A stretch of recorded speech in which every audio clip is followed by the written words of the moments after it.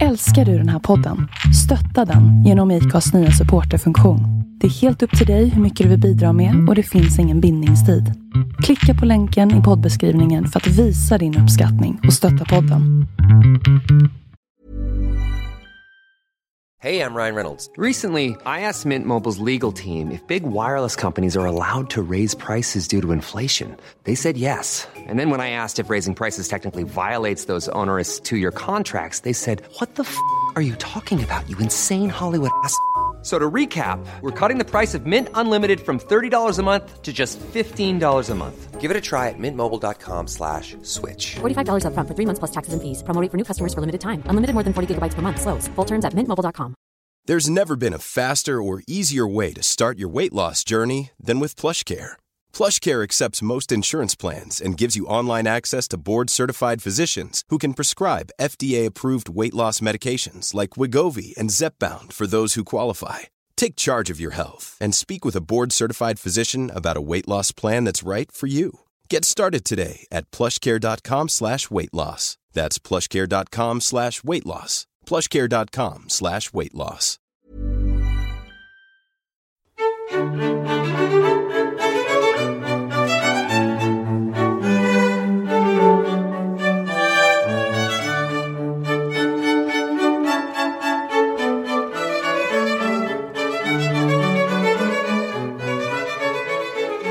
Så välkomna alla lyssnare till 8:e avsnittet av Vi går till historien.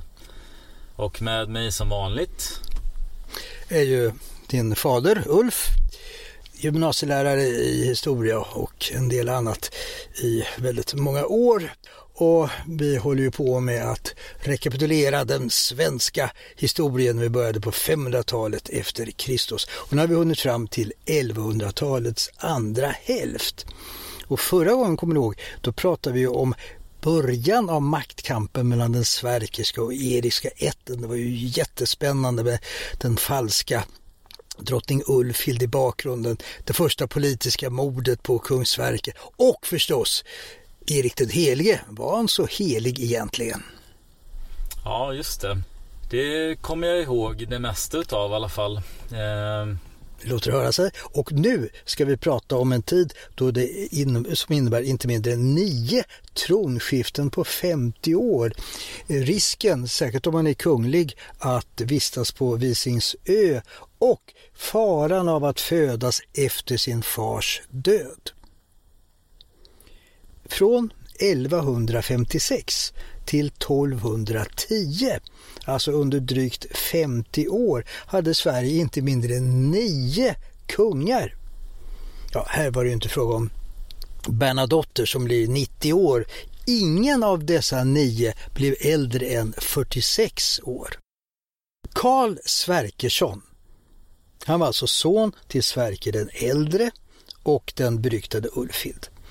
Efter det att han hade besegrat och dödat Magnus Henriksson blev han den nye kungen.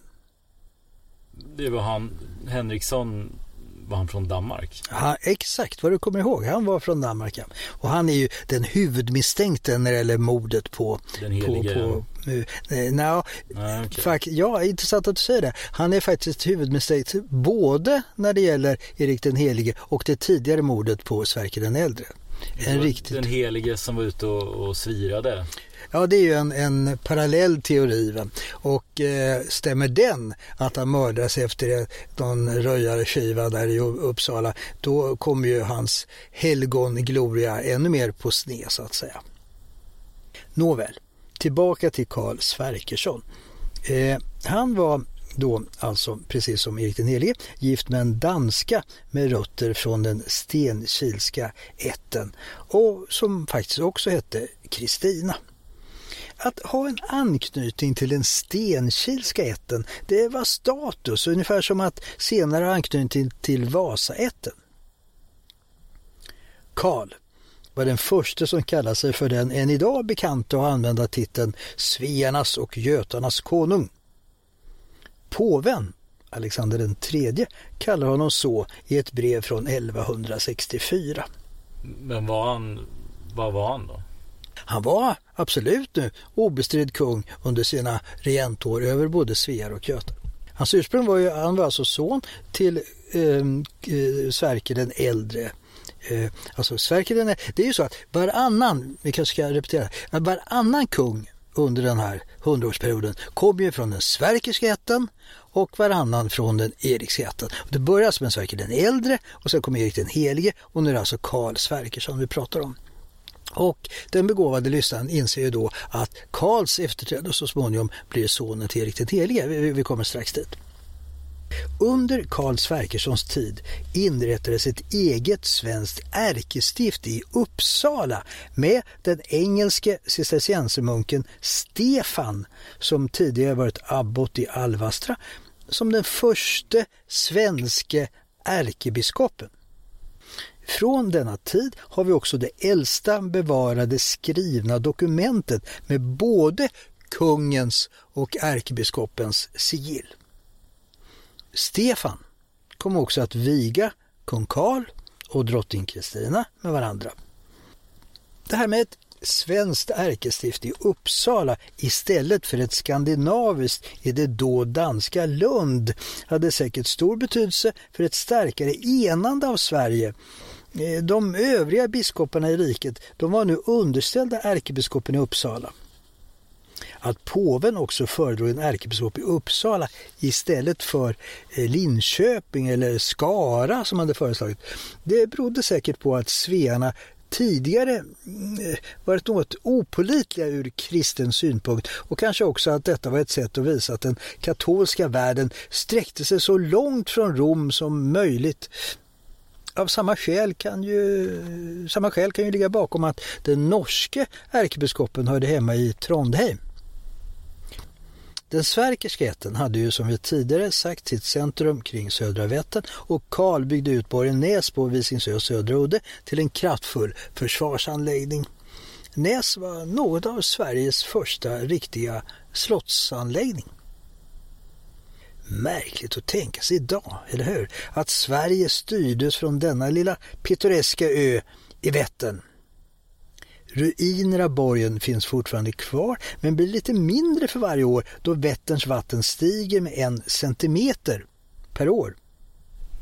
Varför valde man? Alltså, fanns det städer runt om Vättern där? Eller det är svårt att... några städer fanns ju knappast. Sigtuna var ju den äldsta första då, som hade en form av stadsbebyggelse. Men däremot hade... Varför en ö i en sjö? Men du är nog inne på rätt spår där. Att man kände sig lite säkrare på en ö och bygga en borg där. Och anledningen till att man fanns där omkring Södra Vättern, det var ju att den sverkerska hade många gårdar och stor förankring i den här trakten. Östergötland var nu på nytt ett landskap i centrum. Alvastra kloster och Vreta kloster blomstrade. Precis som idag. Absolut. Ja, kanske inte klostren blomstrar, men du tänkte på... LOC, hockeylaget. IFK Norrköping. Ja, just det. Vita hästen. Ja. När det gäller idrotten. Ja. Men också kulturellt och på många andra sätt. Ja, vi kanske inte ska fördjupa oss i det. Men Östergötland är ju även när det gäller landskapets natur lite grann av ett Sverige i miniatyr. Det finns det bästa. Boxholm har väldigt god kebab. Ja, okej. Nu tycker jag vi hamnar lite utanför det. Men visst.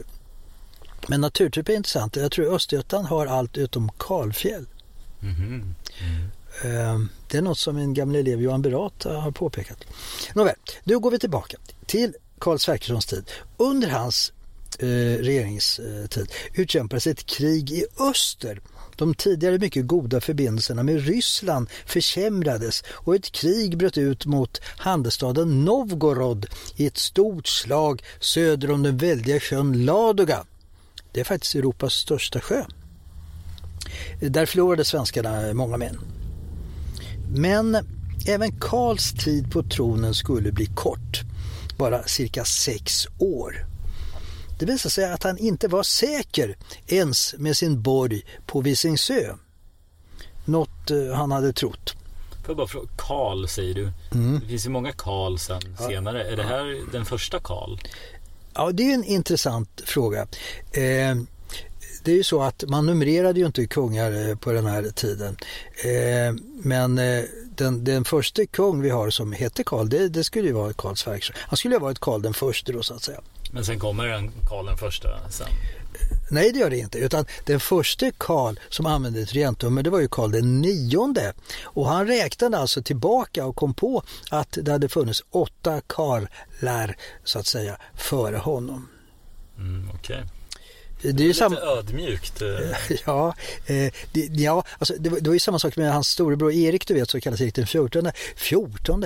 Det skulle alltså funnits 13 Erik tidigare. Men det här var ju ett sätt att visa att Sverige hade en väldigt gammal och ärfull historia, att det hade funnits massvis med kungar före dem. Erik den heliges son, Knut, som satt sig i säkerhet med sin mamma när pappa mördades i Uppsala, hade nu vuxit upp och befann sig i de övre tonåren.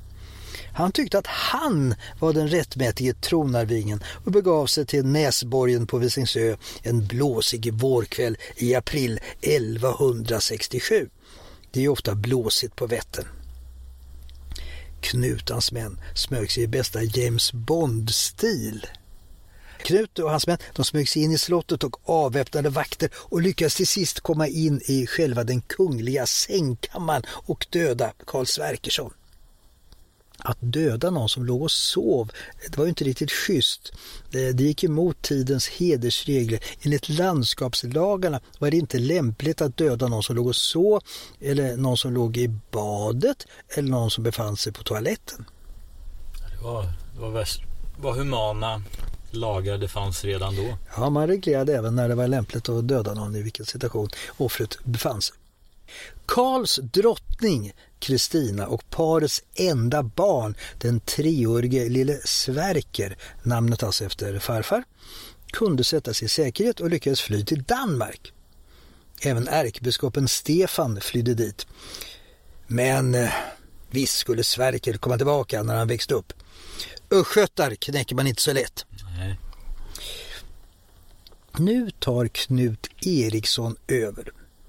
Visserligen försökte bröder till den mördade kungen Karl med de idag ganska ovanliga namnen Kål och Burislev ta upp kampen med Knut. Men de blev besegrade vid Bjällbo mellan Mjölby och Skänninge i ett slag i början av 1170-talet. Knut Eriksson var sen under en för tiden ovanligt lång tid obestridd ledare ända till sin död 1195 eller möjligen 1196.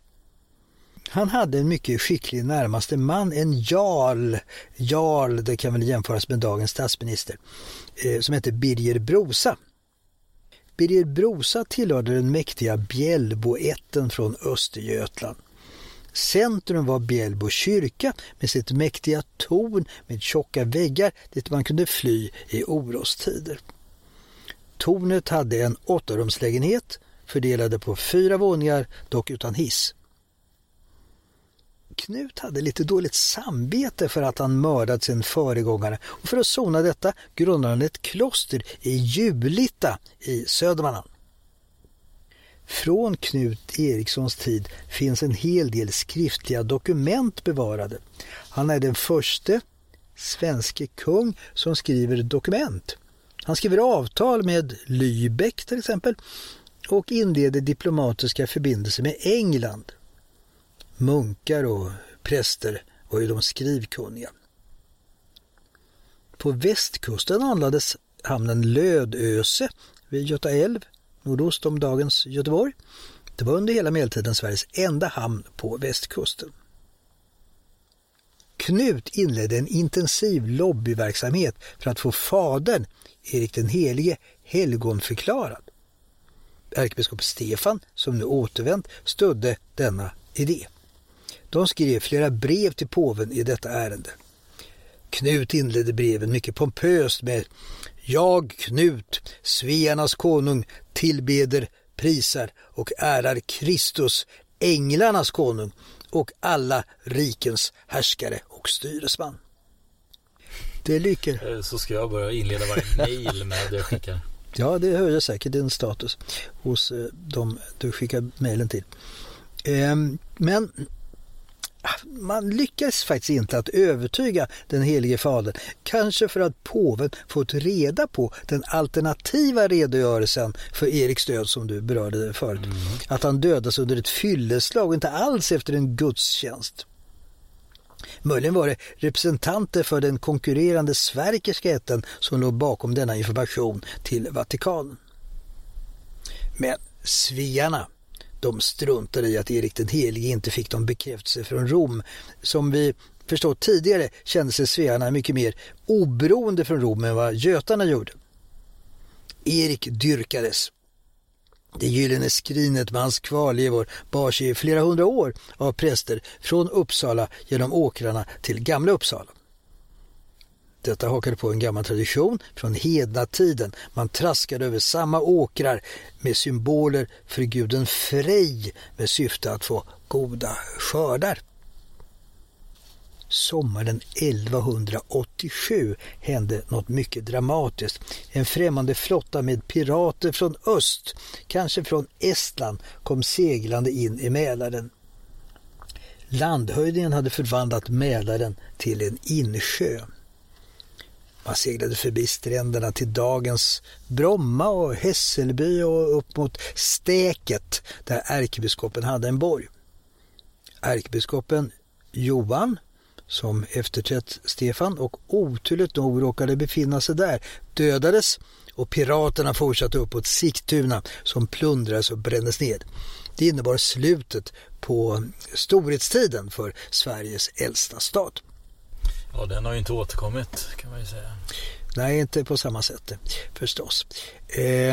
Detta piratöverfall ledde dock till att man började befästa holmen som låg vid inloppet till Mälaren. Den holmen som idag alltså kallas Stockholm.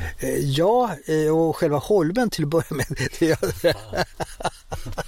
Jag tror det var slam dunk där. Gamla stan alltså. Gamla stan var jag tänkte på. Och intressant. Detta arbete leddes av jarlen Birger Brosa. Så egentligen är det fel personer som hyllas för grundandet av Stockholm. Istället för Erik den helige i stadens vapen borde det vara sonen Knut Eriksson.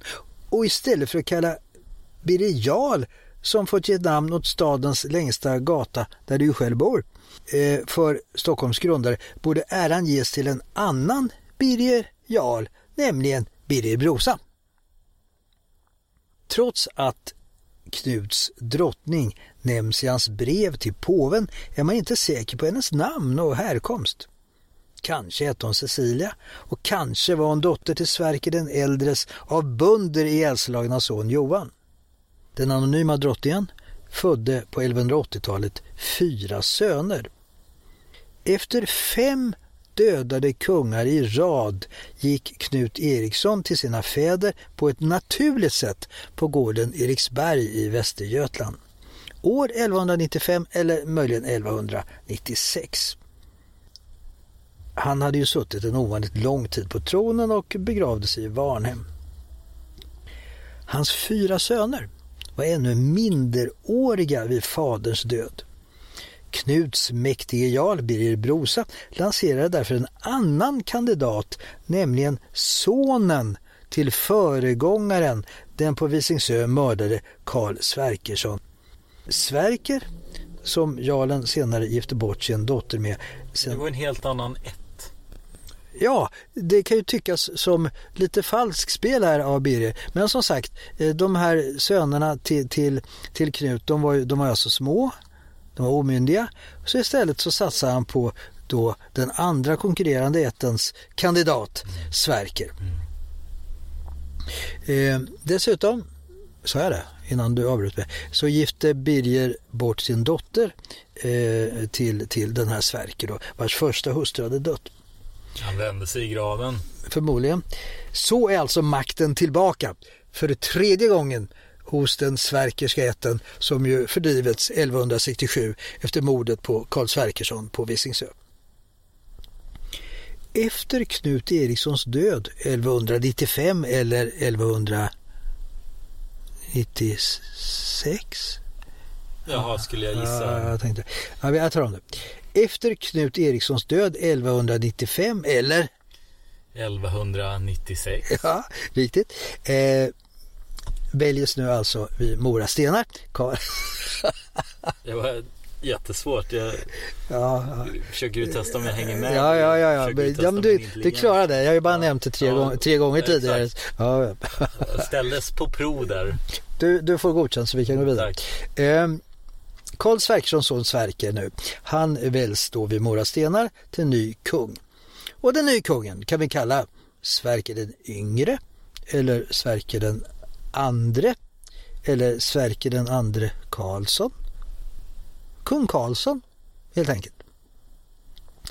Sverker hade 3 döttrar i sitt första äktenskap med den danska stormannadottern Bengta, men ingen son, och lovade därför vid sitt trontillträde att makten efter honom skulle gå tillbaka till Erikska ätten så att en av Knut Erikssons 4 söner skulle kunna ta över. Men efter den första hustrun drottning Bengtas död i sitt nya äktenskap med Birger Brosas dotter, då fick han en son, Johan. Nu blir det komplicerat. Nu ångrar Sverker den yngre sitt löfte och vill se sin lille son som sin efterträdare. Det kan man förstå. Samtidigt påminner ju Knut Erikssons 4 söner honom om hans löfte till dem. Dags för en ny spännande tronstrid med andra ord. Ryan Reynolds here from Mint Mobile. With the price of just about everything going up during inflation, we thought we'd bring our prices down. So to help us, we brought in a reverse auctioneer, which is apparently a thing. Mint Mobile Unlimited Premium Wireless. How to get 30, 30, how to get 30, how to get 20, 20, 20, how to get 20, 20, how to get 15, 15, 15, 15, just $15 a month? Sold! Give it a try at mintmobile.com/switch. $45 up front for 3 months plus taxes and fees. Promo rate for new customers for limited time. Unlimited more than 40 gigabytes per month. Slows full terms at mintmobile.com. Even when we're on a budget, we still deserve nice things. Quince is a place to scoop up stunning high-end goods for 50 to 80% less than similar brands. They have buttery soft cashmere sweaters starting at $50, luxurious Italian leather bags, and so much more. Plus, Quince only works with factories that use safe, ethical, and responsible manufacturing. Get the high-end goods you'll love without the high price tag with Quince. Go to quince.com/style for free shipping and 365-day returns. Imagine the softest sheets you've ever felt. Now imagine them getting even softer over time. That's what you'll feel with Boll & Branch's organic cotton sheets. In a recent customer survey, 96% replied that Boll & Branch sheets get softer with every wash. Start getting your best night's sleep in these sheets that get softer and softer for years to come. Try their sheets with a 30-night guarantee. Plus, get 15% off your first order at bollandbranch.com. Code BUTTERY. Exclusions apply. See site for details.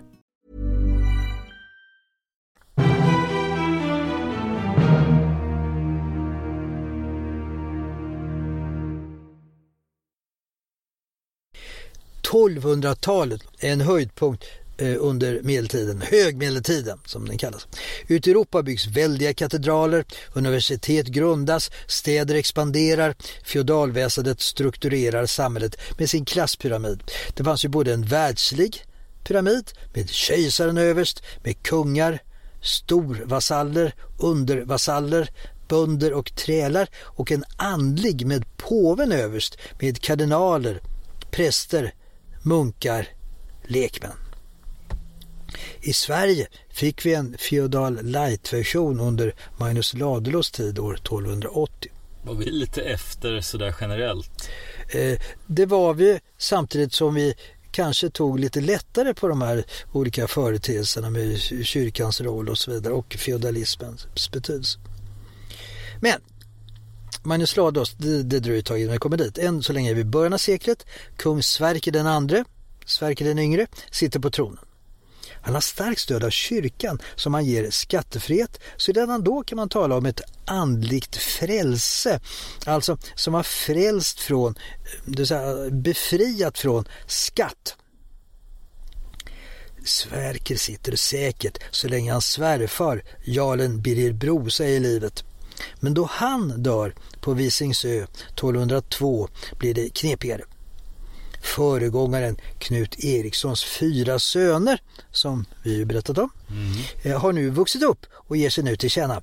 För att undvika att reta upp bröderna utnämner pappa Sverker sin 1-årige son Johan, inte till kronprins då, utan till jarl efter sin, alltså Johans döde morfar. Att Sveriges högsta politiska ämbete, motsvarande dagens statsminister, skulle innehas av en 1-åring ledde till vissa hånfulla kommentarer i dåtidens sociala medier. Det räckte inte heller för att blidka de erikska bröderna. Det blev en öppen konflikt och ett slag år 1205 vid Älgarås i skogen Tiveden, där de 3 yngre bröderna alla dödas. Men den äldste, Erik Knutsson, kommer undan och flyr till Norge. Här finns en berättelse som inte skulle tåla den allra mest elementära källkritik om en norrländsk hövding, Fale Bure vid namn, som styrde egenmäktigt över Ångermanland, Medelpad och Jämtland och som var den som räddade Erik Knutsson och som sen bokstavligen skulle ha burit honom på sina axlar genom Västergötland, Värmland och Dalarna in i Norge. Där samlar Erik mod och styrkor för en revansch och återvänder till Sverige, bryter in i Västergötland. Erik Knutsson och Sverker den andre möts nu på nyåret 1208 i ett returmöte i Lena. Idag heter orten Kungslena i Västergötland. Erik får sin revansch för tidigare nederlag och fallna bröder. Danska generaler dödas och Sverker flyr tillbaka söderut till Danmark. Och i Danmark vittnar enligt en samtida ballad hur de danska soldaternas hustrur väntade förgäves på männens återkomst. Fruarna sitta i högan loft, de väntar sina herrar att komma. Hästarna kom och blodiga fram och sadlarna vore tomma. Men var det lite att Erikska hade bättre relation med Norge och Sverkerska Danmark? Det ligger mycket i det. Det har du alldeles rätt i. Det fanns ju en kontakt här mellan Sverker och Danmark. Men ingenting är beständigt, som vi strax ska se när det gäller kontakter och lojalitet mellan de nordiska grannarna. Efter det här slaget lät Erik bygga en vacker kyrka på orten som tack för den förmodade gudomliga supporten. Men Sverker ger sig inte. Han kommer tillbaka 2,5 år senare, den 15 juli 1210, mitt i den svenska högsommaren, möter Sverker Erik Knutsson vid Gästrilsen, som kanske syftar på en plats som inte ligger långt från förra slagfältet Lena i Västergötland. Om var slaget stod, var detta Gästrilsen ska placera sig dock inte historikerna ensam. Det finns de som vill förlägga det till Uppland istället, i närheten av dagens Enköping. Stämmer det kan det tyda på en maktförskjutning från Västergötland till Uppland och Mälardalen, en maktförskjutning som blir allt tydligare med tiden. Men detta slag går lika illa för Sverker igen, eller faktiskt ännu sämre, eftersom kung Sverker, dödas under slaget och han blir senare begravd i Alvastra. Ja, det är jättedåligt då, kan man ju sammanfatta. För Sverker. Ja. Ja, minst sagt. Erik Knutsson, som i praktiken har varit kung sedan 1208, låter nu som den första svenska kungen låta kröna sig. Det gör han år 1210 och makten är med andra ord för 3:e gången tillbaka hos den erikska ätten. Och själva kröningen, den förrättades av ärkebiskopen Valerius och ägde rum i gamla Uppsala kyrka. Det var dåtidens domkyrka. Erik smordes med helig olja på huvudet, på bröstet, på armar och händer och svor en kunglig ed. Är det först nu som man börjar se lite av fåfänga kungar med guld och kronor? Och innan känns det mer som att de var mer råbarkade celler. Ja, det är alldeles riktigt. Nu blir det allt mer ceremonier. Och det här med krönade, det är intressant. Det hade tidigare börjat på kontinenten och hade en bakgrund i kyrkan. Känt är ju när påven under midnattsmässan år 800 i Peterskyrkan i Rom gjorde en kupp mot den gästande frankiske kungen Karl den store, lurade fram honom till altaret, krönte honom och förklarade att det västromerska riket återuppstått med Karl den store som kejsare. På 1100-talet hade kungar börjat krönas i Danmark och Norge. Kopplingen mellan kyrkan och staten var tydlig. Kronan såg som en kristen symbol, som en slags materialiserad gloria. På medeltida månjar kan man se både Jesus och Maria med kronliknande glorior. Kung och kyrka knyts nu samman på ett symboliskt sätt med kröningen. De har ömsesidig nytta av varandra. Det blir en, som man säger idag, en win-win situation. Vad har kungen för nytta? Religionen är opium mot folket, eller hur? Kungen, han blir ju Guds så att säga, världsliga ställföreträdare i riket. Här har vi ju bakgrunden till det här uttrycket kung av Guds nåde. Alltså kungen har fått sin makt, sin legitimitet av Gud och kan därför inte ifrågasättas eller avsättas. Ja, okej. Den gamle hedniske kungen, han byter skepnad nu när han får kristendomen som grund, kyrkan som backup. Den hedniske kungens religiösa funktioner, de tas dock ifrån honom. Det sköter ju kyrkan som genom dop, bröllop, begravning och alla gudstjänster har kontroll på folket.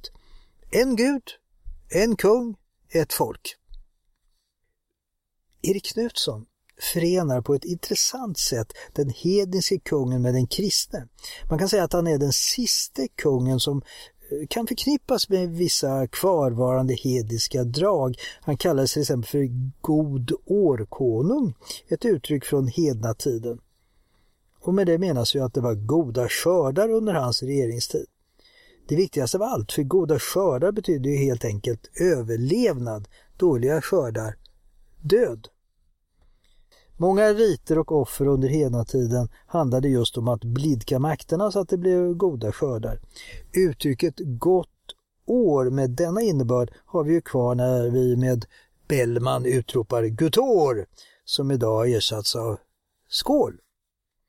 Enligt en samtida myt från slaget vid Lena, där Erik alltså besegrade Sverker, dyker ingen mindre än Oden upp på sin häst, den 8-fotade Sleipner, du vet, och avgör slaget till Eriks fördel. Man kan ju utveckla detta ytterligare. Den erikska ätten med sin upplandsanknytning representerade det gamla samhället, stod närmare traditionen från hednatiden, medan den sverkerska ätten hade kontakter med kontinenten och stöddes av den katolska kyrkan. Den mäktigaste av alla påvar genom tiderna, Innocentius den tredje, som vunnit maktkampen mot kejsaren, stödde Sverker i kampen mellan Erik och Sverker och försökte först hindra kröningen av Erik när han blivit kung efter Sverkers död.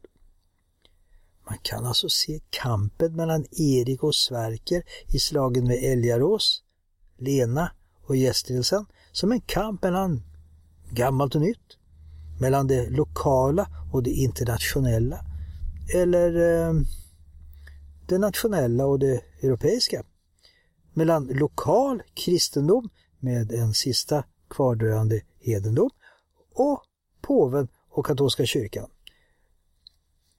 Detta med Odens medverkan i ett slag är också intressant. Alltså Oden var ju bland mycket annat krigsguden. Hans medverkan var viktig att ha med sig på den egna sidan. Den fredliga och närmast pacifistiska kristendomen, vänd andra kinden till, älska dina fiender, hade ju till skillnad från tidigare religioner ingen krigsgud. Det finns ingen Oden eller Ares eller Mars. Därför kunde det vara lockande i ett trängt läge under en drabbning åberopa en gammal tuff krigsgud som visste vad ett slag innebar, istället för en som utan motstånd låter sig korsfästas. Men med detta sagt om allt vad Erik Knutsson representerade är det intressant att se hur hans politik skulle gestalta sig. Erik var i hög grad en, som man säger, realpolitiker, en pragmatiker som anpassar sig efter den aktuella situationen. Han påminner därför om många av dagens ledande svenska politiker, både till höger och vänster. Inga namn, vi vill ju inte tappa några lyssnare. Nej. Han förstod att han inte kunde gå emot påven Innocentius III som ständigt dominerade politiken i hela Europa. Som kontaktperson med Europa använde han nu den mäktige danske kungen Valdemar Sejr som styrde Danmark i nästan 40 år.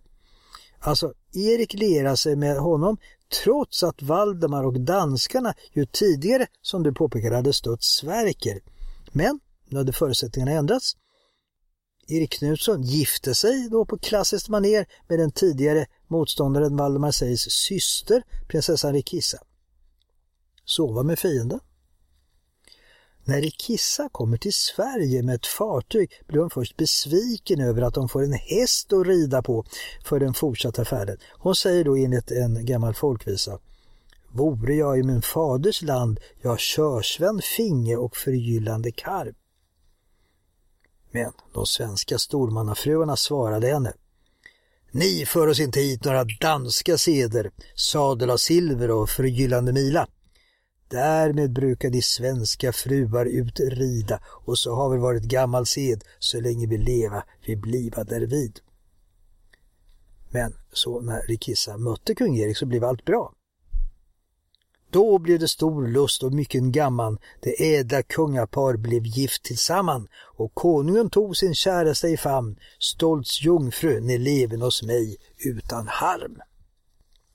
Och äktenskapet blir lyckligt. Med henne får han 3 döttrar, bland annat Ingeborg som kommer att bli Birger Jarls första hustru och mamma till bland annat Magnus Ladulås. Sammanfattningsvis blir alltså Erik Knutssons regeringsår goda med rikliga skördar, godkännande av påven och praktisk realpolitik. Tyvärr blir regeringstiden kort, bara 6 år. År 1216 vid ett besök på Sverkerska ättens nässlott på Visingsö grips Erik av hög feber som leder till hans död. Han är ju förgiftad. Ja, det tror jag. Men jag tror inte du kan misstänka Ulvhild som du brukar göra. Ulvhild. Och hon har varit död nu i 60 år. Ja, det vet jag inte. Har hon verkligen varit död? Ja, annars så skulle hon ju vara i 120-årsåldern. Hans drottning i alla fall, Rikissa, är då med barn. Och efter faderns död föds sonen Erik ner i Danmark. Dit har enkeldrottningen blivit alltså till sitt gamla hemland. Finns det överhuvudtaget någon Sverker med i bilden nu, eller? Det är intressant att se. Nu passar faktiskt den sverkerska ätten på i det här läget. Sverker hade ju, som vi kommer ihåg, sonen Johan som har ett klart åldersmässigt försprång före den nyfödde Erik. Johan har hunnit bli 14 år och stormännen väljer nu snabbt Johan Sverkersson som ny kung. Trots protester från lille Eriks morbror, kung Valdemar i Danmark, och påven. Men de svenska biskoparna ställer sig på Johans sida. Detta leder till en konflikt mellan den svenska kyrkan och Vatikanen, och under Johan Sverkerssons regeringstid vägrar man att betala Peterspenningen, alltså skatten till Rom. Så, den sverkerska ätten har alltså kommit till makten för 4:e gången, och Johan kröns i Linköpings domkyrka år 1219 av den gamla ärkebiskopen Valerius. Östgötarna är tillbaks! Ännu en gång! Johan Sverkersson drar året därpå till Estland på korståg för att kristna hedningarna där. Förutom detta ädla syfte var nog detta krigståg föranlett av att danskarna under Valdemar Sejr redan varit där och lagt under sig landområdet. Du vet, den estniska huvudstaden Tallinn. Det betyder ju just den danska staden. Det var i detta sammanhang som danskarna fick sin korsflagga, Dannebrogen, röd och vit. Den kom helt överraskande den 15 juni 1219, neddimpande från himlen, när ärkebiskopen med blicken riktad uppåt bett om gudomlig hjälp för att betvinga hedningarna. Tala om att bli bönhörd på ett synnerligen konkret sätt. Men när svenskarna med kung Johan Sverkersson i spetsen kom till Estland mötte man en annan spridare av kristendomen, nämligen den tyska orden som höll på att lägga under sig Baltikum. Så Johan åkte hem så småningom. Men så hände det sorgliga att den unge Johan blir sjuk innan han ens hinner hitta någon moaché och gifta sig med. Innan han hinner hitta någon som kan föda en arvinge. Så han dör på Visingsö år 1222. Han begravs i Alvastra och vid sin död är han bara 21 år. Kanske var det Johan Sverkerssons öde som Björn Borg, tennisikonen, syftade på när han sa sitt berömda citat: nu när jag fyllt 20 går det väl bara utför, antar jag. Det tror jag inte. Nej, och du har inte den tilltron till den svenska historieundervisningen i skolan. Nej. Att Björn Borg hade hört talas om detta. Nej, det är väl knappt troligt. Tyvärr. Johan får i samtida krönikor ett mycket gott eftermäle. Han var en god man och sörjdes av alla. Hans död innebär att den sverkerska ätten nu dör ut. Det är slut på maktstriderna mellan den erikska och den sverkerska ätten. Och i det läget finns det bara en enda person, en 6-årig liten gosse, som kan komma i fråga som efterträdare. Men tyvärr har det visat sig att denne lille gosse har såväl fysiska som mentala handikapp. Hans pappa Erik hade dött före hans födelse och hans mamma Rikissa hade dött då han var bara 4 år gammal. Om honom, som får ett berömt tillnamn, ska vi berätta nästa gång. Ja, det var en cliffhanger, verkligen. Få följa den där 6-åringens framfart. Ja, men bra. Då ses vi nästa gång, hoppas jag. Det gör vi. Spännande fortsättning när vi går vidare på 1200-talet. Tack ska ni ha för att ni lyssnade.